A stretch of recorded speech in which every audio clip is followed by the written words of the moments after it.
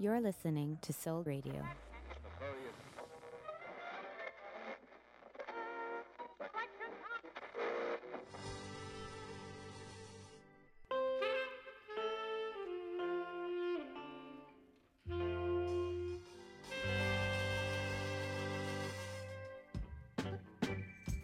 Welcome to Channel 33, a new podcast series presented by Soul.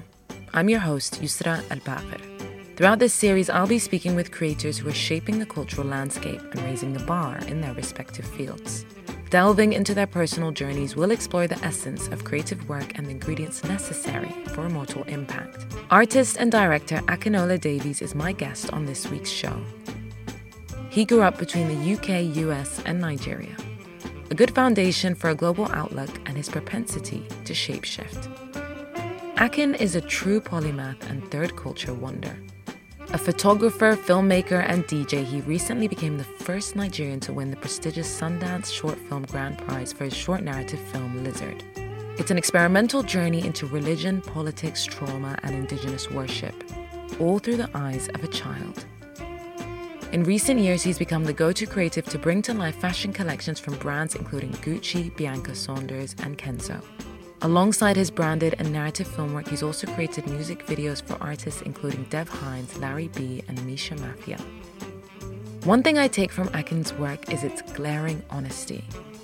Over the interview, you'll hear Akin talk about the importance of supporting your friend's work, tuning into ancestral guidance, the influence of his mother, and why he's so driven to document African cultures. I hope you enjoy our chat.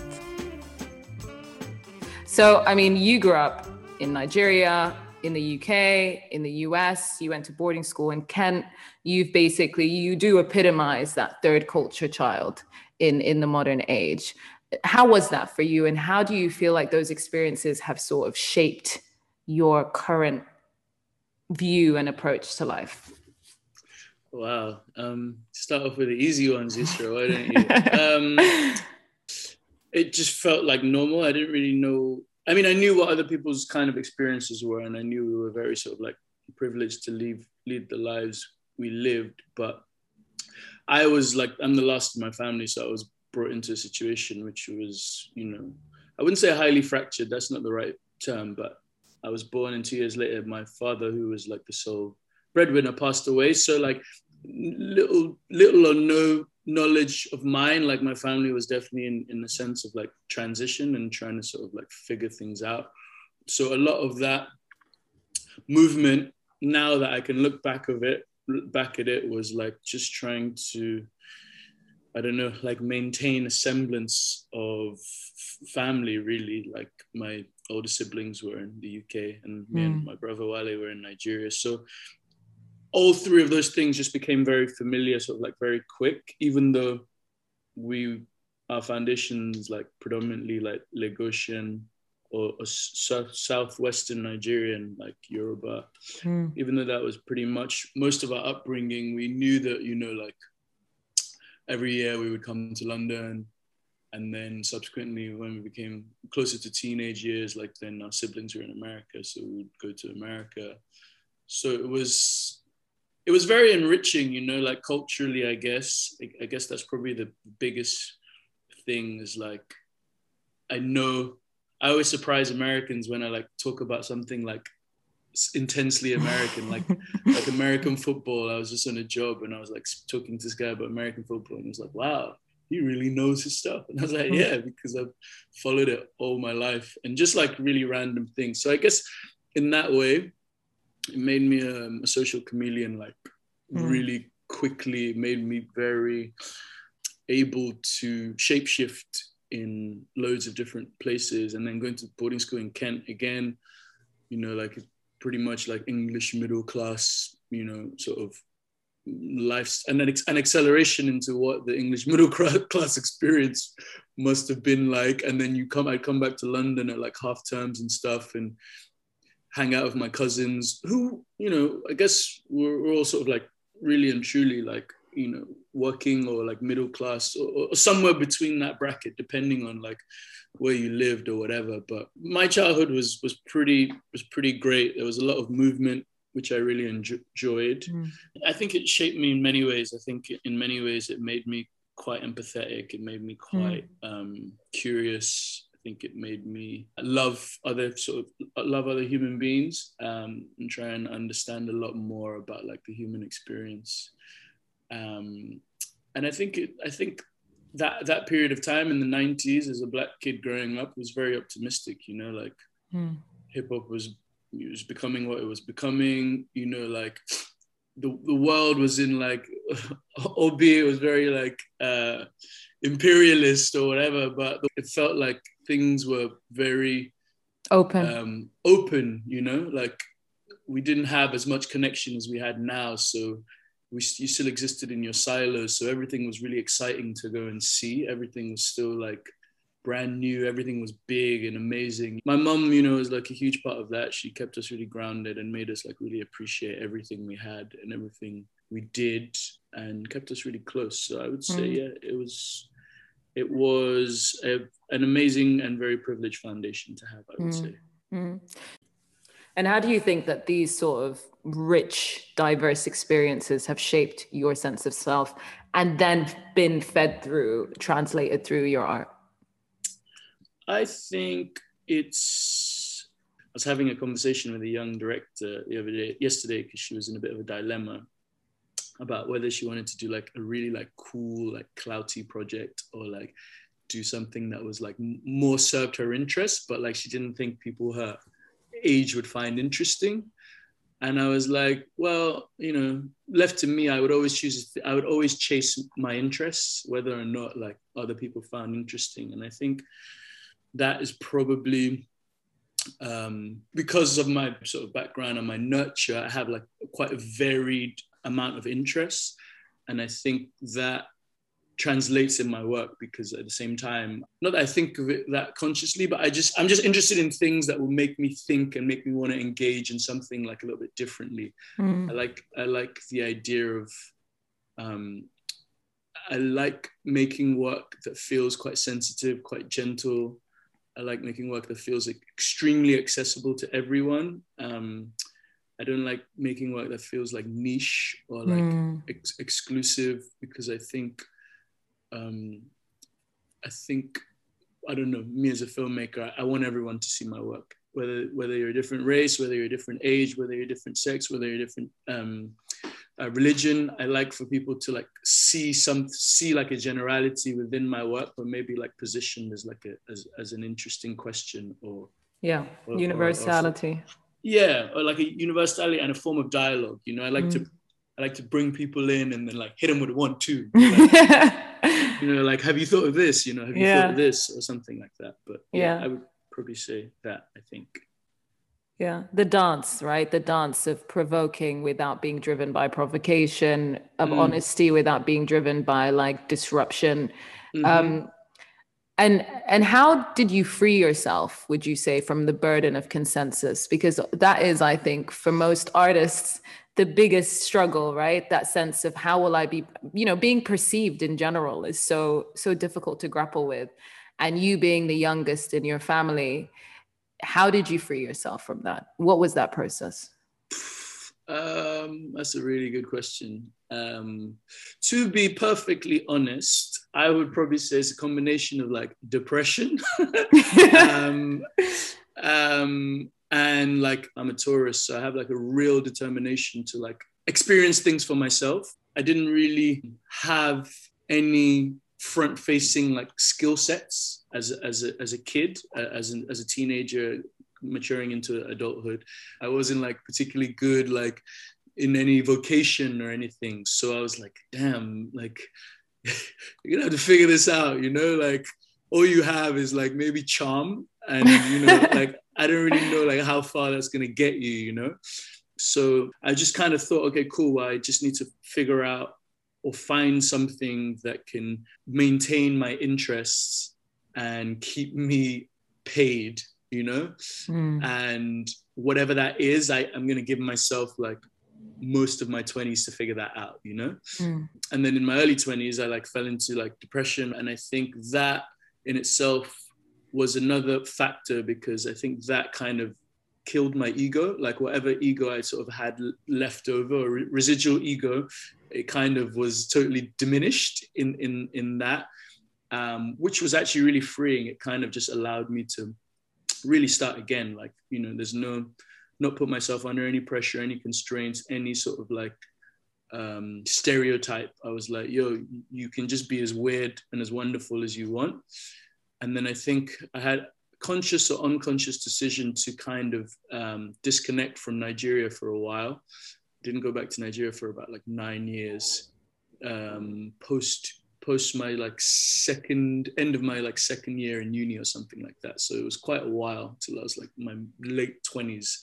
And I think that really helped because it kind of took away a lot of that expectation, a lot of that kind of status, like what you're supposed to be doing as a Nigerian, the type of work you're supposed to do. Like I was away from a lot of prying eyes, and it kind of enabled me to just like, you know, have like a better introduction to my true self, as opposed to like someone who's just like cloaked in all this kind of dogma, or like this is what you're supposed to do. Identities. Yeah, exactly. And I think that was really healthy for me because it kind of allowed me to like, in a sense, almost like reinvent myself for myself. And then when I had to re-engage with Nigeria, I was like even more confident because I kind of knew myself, you know? Yeah. And when did you first feel yourself drawn to this drive to document, to archive? When did you start feeling yourself trying to conserve memories through photography, through sort of the arts? I don't want to be one of those people and be like, I've always done it. But I think when I started going back to Nigeria after like that 9-year hiatus, I would record. I still have like loads of recorded conversations with my mum, because I always used to have these long conversations with my mum, just like she would just talk and I would just ask her loads of questions and all that kind of stuff. So I think I'd been doing that without necessarily knowing. And then when I think maybe it was like 2016 or 2017, I'd been shooting a bunch of stuff, and then an artist called Red Light, UK Red Light, I shot him a couple of videos and he was like, okay, here's some money, you can shoot whatever you want, you know? So I was like, for real? And then I went to Lagos and filmed these kids who like rollerbladed. And I just remember that day was like, it was just like something in my mind just like exploded. I was like, this is what I'm supposed to be doing. I'm supposed to be like documenting my culture as it is today, especially like trying to like celebrate youth and put them forward or whatever. And I think pretty much that was when it started. I think after that, I did Marks of Worship. And then I think it like maybe still recently, but up to recently, like a lot of my work has been like heavily about archive and documenting and stuff like that. So I would say probably around that 2016, 2017 period, it really sort of like crystallized. And then I think over the few years, it's just been like a different variation of like archiving and different methods of archiving and trying to put value on everything. Jen Nkuru, this amazing filmmaker, also Nigerian, she made this amazing thing called Rebirth is Necessary. And she was being interviewed by someone, maybe like Kamasi Washington, maybe. And he asked her like, how do you decipher what's of value when you're looking at archive and when you're sourcing material? And she said something really beautiful, which I quote so many times. It's like, she says, there's no hierarchy in an archive or however I'm obtaining information. If it's like 35 millimeter film from like 50 years ago, but you can also find like a WhatsApp voice note, which kind of does the same thing. And they should both hold the same level of prestige if they fit into what you're doing.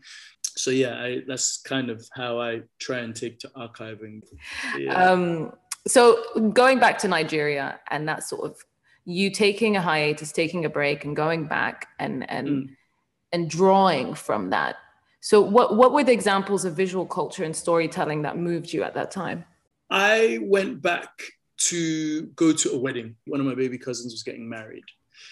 And I was just like, oh man, I haven't seen these people. I haven't seen my cousins in so long. Like, you know, I'm the cousin who's just like on the sort of outskirts. Like I've got these like long hair of dreadlocks. Like, do you know what I mean? Like, but it was just like, it was just like being pulled into like your auntie's bosom and just being hugged and just like not let go of. I was like, okay, yeah, I'm really part of something. I should never forget that. I think that wedding, because in Nigeria we have the traditional wedding, and that's the one I went for. I went for the traditional wedding, and it was just such a reintroduction to all the things that tribally that I find very romantic.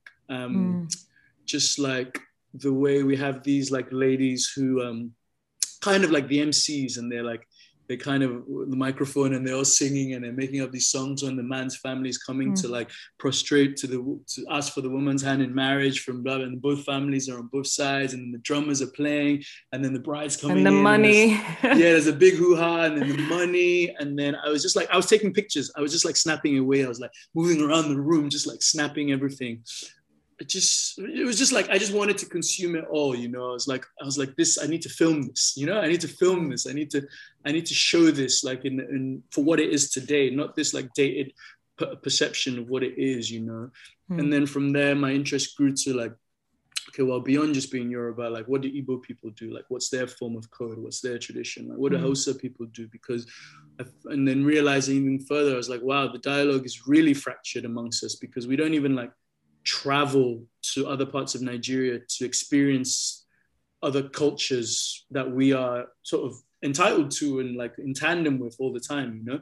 Being a Lagosian, like everyone comes to Lagos, so it's like being a Londoner, everyone comes to London. You're not, you know, your monopoly on culture is so like narrowed that you're not even really trying to engage with like all the other sort of like really interesting parts of sort of like culture and understanding. And I think that just being a home and just having like a real sort of love for home and people just made me want to try and connect those dots, you know, like try and put myself in a position where I want to carry that on my shoulders. Let's do this. Like, I think we can do this. Like we are connected enough, me and my brother, to be able to like fly to Kaduna and shoot a Durba, you know, or, you know, we like plans to just go like to Sokoto and film like this big fishing festival, you know, and because I kind of was like, wow, this is where I'm from. If we don't tell this story in our generation, then like they're either going to be lost or someone else from outside is going to come and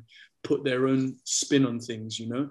I'm just really like curious about sub-Saharan Africa and Africa in general, you know, like I know we spoke about going to Sudan. I know like these are, for me, like that would be the if anyone's like, what do you really want to do, is like, I want to take like a year off and just like go to every African country and just jam for a bit, you know, like just literally just jam for a bit. Soak it in.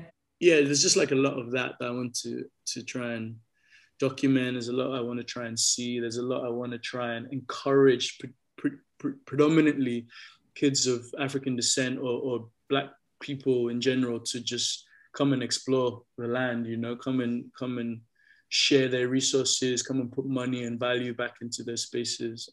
No, I mean, I completely get that. And I think that also like detaching from the perception of Africa, or detaching from like what we're told Africa is, and seeing for ourselves that Africa is just so many things. And I have this really deep frustration with this constantly like polarizing representation of Africa. It's like Africa is either rising and full of hope and all this potential, or it's hopeless. And it's both, you know, it's both of those things. And the plurality of African cultures is often so lost in this pigeonholing. But I find that like even with just your approach to Blackness is very pluralistic. It's very sort of nuanced. And you really kind of present Black experiences and skin and hair with this like care and attentiveness and celebration. And so what is, when you're making art around Black people, around Black culture and African culture and all sort of the different Black realities, what intention do you bring to that work? You know what, I think my intention is to be really selfish, because there's not enough of this around. And even when it is, it's like being limited to some sort of like category or some box or whatever. So my intention is to create images for a younger me, just to be like, this is you, and actually like take this and wear it and embrace it and feel and see yourself, so that you never have to like walk out in the street and not feel like you're not represented, you know? I think for a lot of my understanding and interactions with Black people or people, melanated people, we share a lot of commonalities, but we're all like so different. We're not all just like this sort of like monolith. Like what are the aspects of things that kind of show the specificity to someone, so to make them feel seen, you know? Like we can all just be like, yeah, there's a Black guy running across, that represents all of like Blackness. But no, if you see injera, you know what that means, you know? If you see pounded yam, you know what that means. You know who you're speaking to in that moment, you know? In terms of all aspects, all facets of our being that I think is so rich and really difficult to capture. So what I try and do is like the ones I'm aware of, I try and put them front and center, whether it's like the Kenzo thing or whether it's my film Zaza. It's the same approach to like showing other parts of Africa, and it's the same approach to showing other aspects of Black culture. There's just this, I have a growing obsession with collecting like African art, because I feel like I want to bring all the energy of my ancestors. I'm like, yeah, come, like, pull up, enter me, like, use me as a conduit to do something for all of us, you know, like whatever it is, however it can be translated in my work, like just come and enter, you know? And so, you mentioned ancestors, and I know that ancestry is such a big thing for you, and it's not just a theme in your work, it really drives your life's path, you know, the ancestral guidance and the ancestral wisdom. And in a lot of your work, you do explore this tension between the different faith systems, and the celebration of culture through these acts of worship. So in your film about Fela, it was very much the ancestors, you know, in high fashion dancing. I remember seeing that with you actually in when it was premiering in that in the Minute short film event. And then with Lizard, which we will get to properly, but with Lizard, you're exploring Christianity. And I know that your background as well is Christian Muslim. So tell me about how unpacking that has helped your work. I think a lot of my fear and like dogma and policing stems from packaged religious contexts. We're still like unpicking a lot of religious interpretation, you know? And I think that I have always been spiritual, and my spirituality got funneled into like the Christian system, you know? But my simple mind is like, okay, I'm going to chop it up to myself like this, right? If the British came to Africa, right, and met the indigenous people, like what were they doing? Like what was their system? What was the infrastructure for themselves? Like because evidently there was something there, right? So to me, I think I've just leaned into that. I've just leaned into that as being like, that's going to be my refuge. That's going to be my salvation, because ultimately, like, I think that's what still compels us, still binds us. And that's what I want to go and explore. And in order to do that, I need to unpack a lot of this like religious first world, like colonial, like dogma, because ultimately it's very inhibitive for me. It's very inhibitive for a lot of us. And how did that come into play when you were working with such an experimental film like your short film on Fela? Because that is a story that has been told before, but you took a very different approach in unpacking like really wide, broad themes like colonialism, power, Nigerian history. What was your method with that in bringing to life Fela's story through spirituality and through, you know, indigenous worship? Sure. I think there was a period in his life where like, just like shit popped off. I realized that someone like Fela is a national treasure.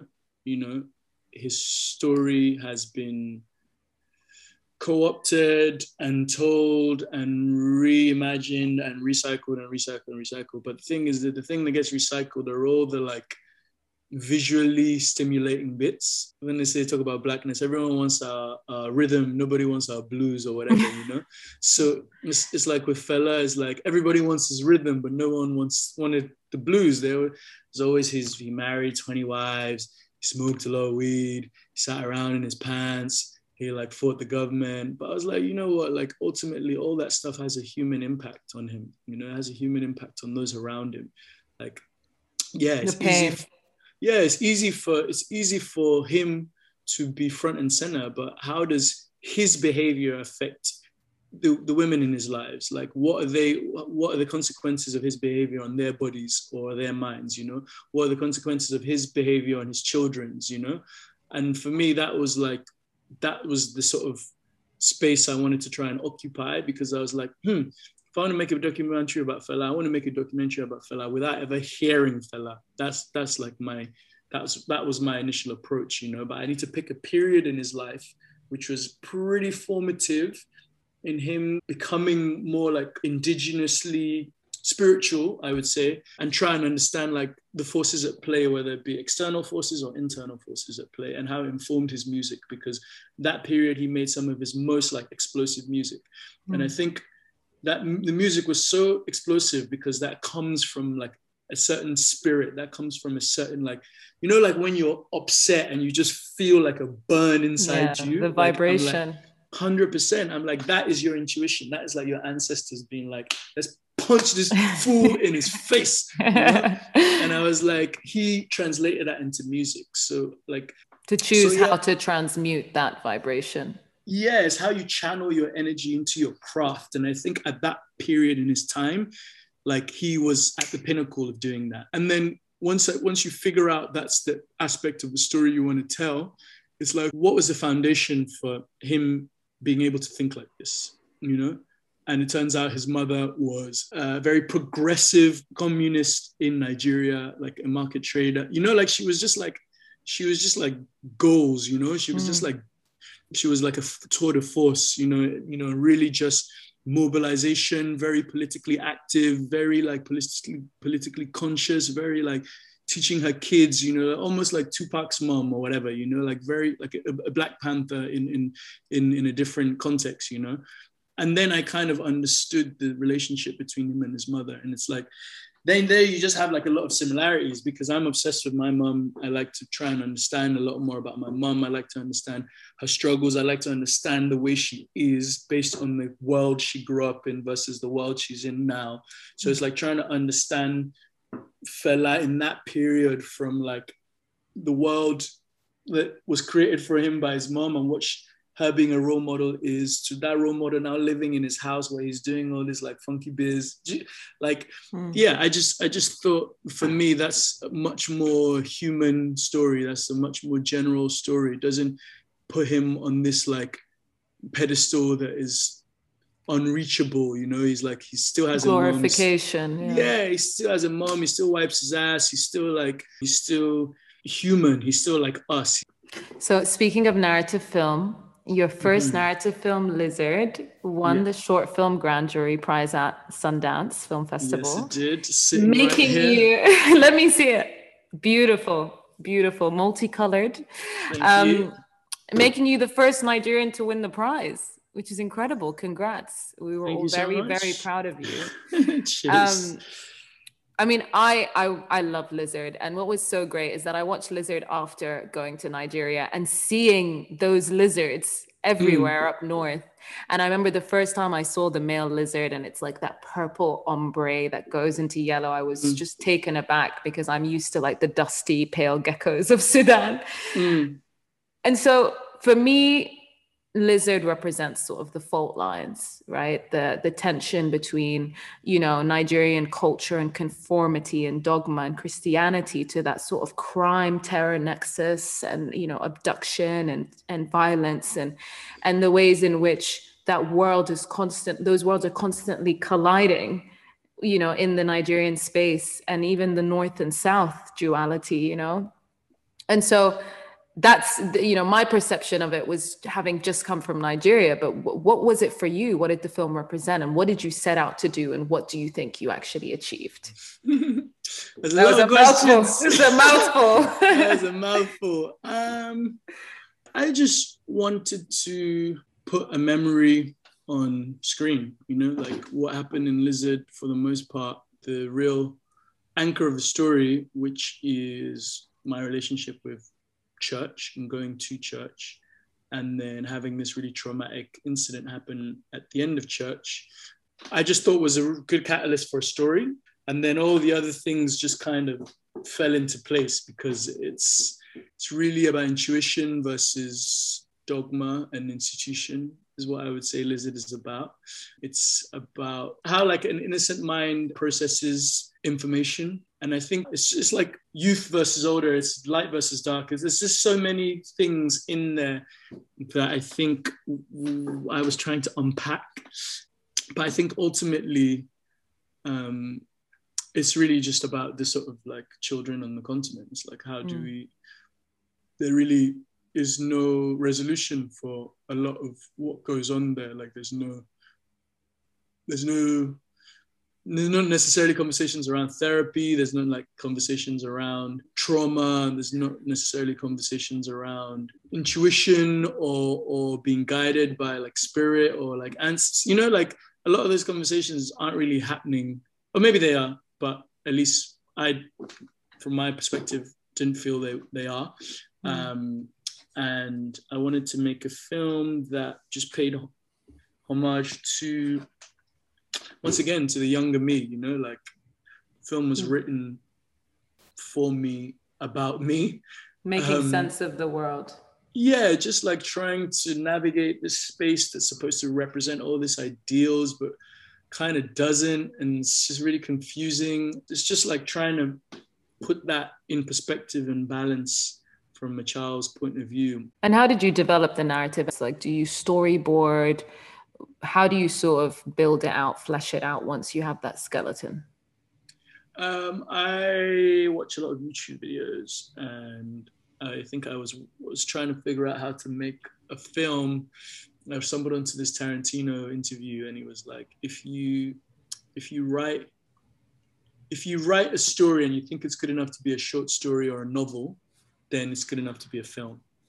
So I'm learning as I go along, but I'm learning, you know, I'm like, I'm searching out, I'm watching films. I'm obsessed with like video essays, film essays online. I'm watching a lot of those. I'm learning like these like 10-minute videos about cinematography, about lighting, about sound, about this, about that.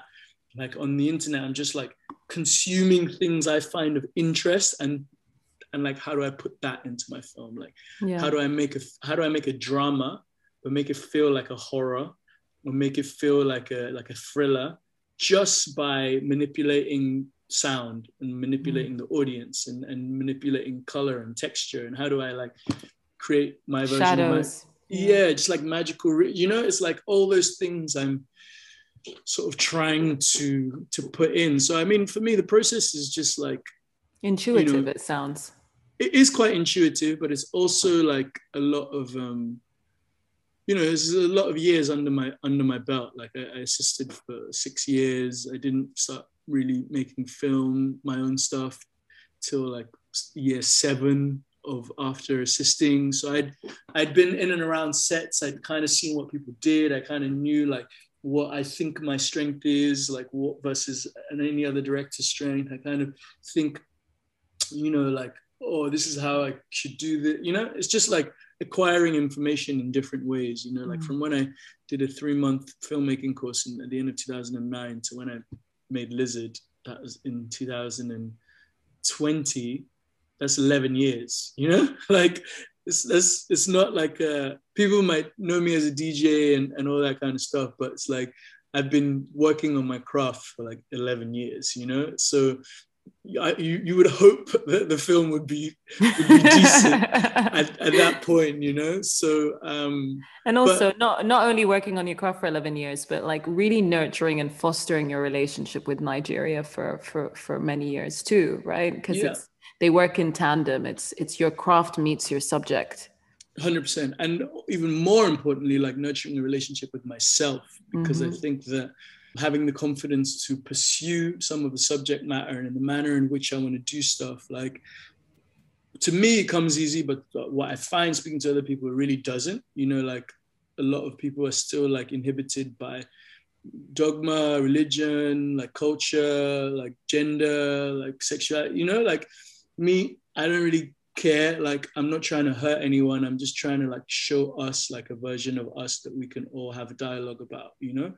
And I think working on myself to a position where like I don't fear engaging in a lot of those subjects is what becomes the foundation for me, like pursuing any idea I want to in terms of work, I think.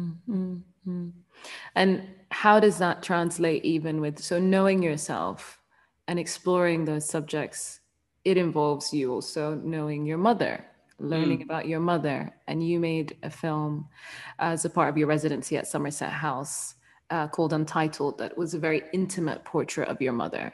Tell me about the film and how your relationship with your mother informed your creativity as a whole, but also how that film sort of paid homage to that relationship. Yeah, I mean, I have a very like, you know, interesting relationship with my mom. I'm like the youngest, and she refuses to stop calling me her baby, which is fine. Even yesterday I told her, and she was like, "You will always be how dare you?" Yeah, and I was like, oh God, okay. What would I say? I just think for Untitled, it was made in the middle of a pandemic, you know, like you know, all the fears you could have of your mum living in Africa and there being like this raging pandemic that's killing older people and people with underlying health conditions, like whatever fear you have is a real fear I had, you know? So I was just like, in as much as I've been documenting and archiving my mum, and I've made another film of her and another art show I did in Switzerland a few years before, what Untitled was meant to be, I was supposed to go to Nigeria and film my mum, where she lives, you know, and document her relationship with where she lives. I couldn't do that. So I just kind of turned inward and already had all this, you know, like all these recordings, which were stored on WhatsApp. You know, I have like recordings of my mom from like 2015, 2014, just all on WhatsApp, you know? And I was like, started like listening back through them. And I was like, oh, you know what? Like, this is it. Like you can tell a lot about my mom from these messages. You can tell a lot about our relationship from these messages. And you can tell a lot about her life from like hearing her voice, her talking about stuff and seeing her pictures and seeing her life in pictures, you know? Like that film really was like a real watershed moment for my practice in terms of like art, like making as a visual artist, I would say, because it's like everything just kind of crystallized subconsciously. Like it didn't even feel like I was trying. Like it just like came out, and that's what it was. And it's probably one of like the most emotive things I think I've made, you know? But yeah, my mom's a G. She's hilarious. She's annoying. She's a total Aries. She's compassionate.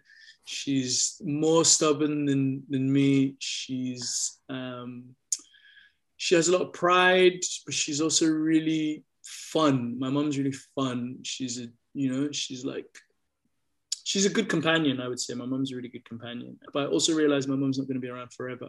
So I think that my work, or that work, and the previous work I did, which was called In Memory Of, is just trying to, in a way, like prepare myself mentally for that, prepare my siblings for that, have an archive already there, which she's participated in, and not just like, you know, she passes away and then we start to make work about her as like an archive that she's like participated in and she's aware of, and she co-signs, albeit, you know, reluctantly, but it's like as she gets older, you know, and as our parents get older, you know, like they become more of our responsibility, and it's trying to navigate that space of like, how do you balance trying to live your own life as well as remembering that to be present and trying to deal with those situations and honor our ancestors, because my mom is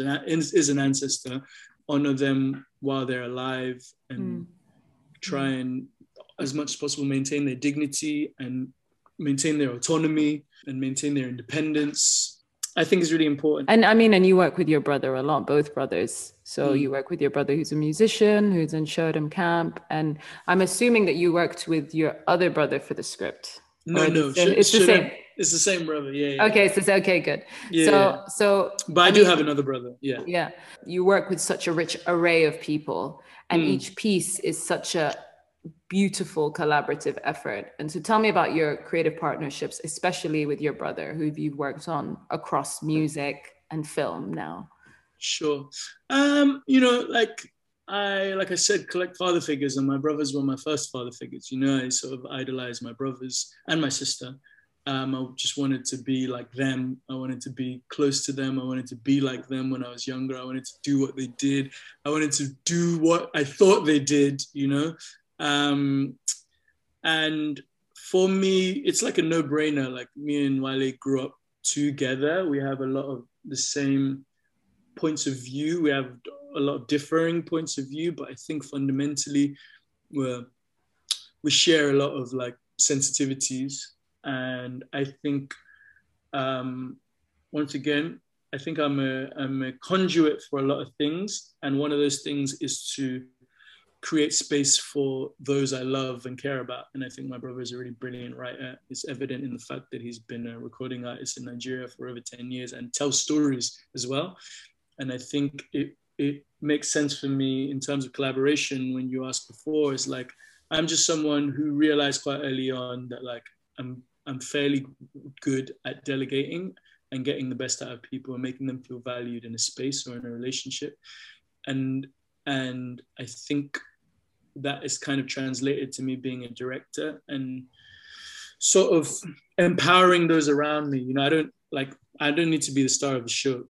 And it's that sense of community, right? And even, in the collaboration, but also in the community of that ancestral pool. And I know that community is a big thread in your work. And I'm thinking of the iconic British filmmaker Menelik Shabazz, who just passed away, and I know you're a fan of his work. And he was really big on documenting community, as well as being active and working within the community as an activist.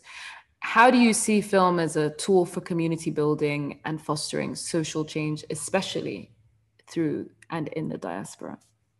I feel like it's pretty crucial. One of my biggest heroes is this guy called Haile Gerima. Talks about how camera is a weapon, and when you shoot that weapon, you have short, middle, and long-term implications for what you're doing. Like in the short term, it is what it is, but someone might see that further down the line, and someone might see that even further down the line. Like when you shoot a bullet, it's not just the target that's affected, it's like the people around them, like the reverb.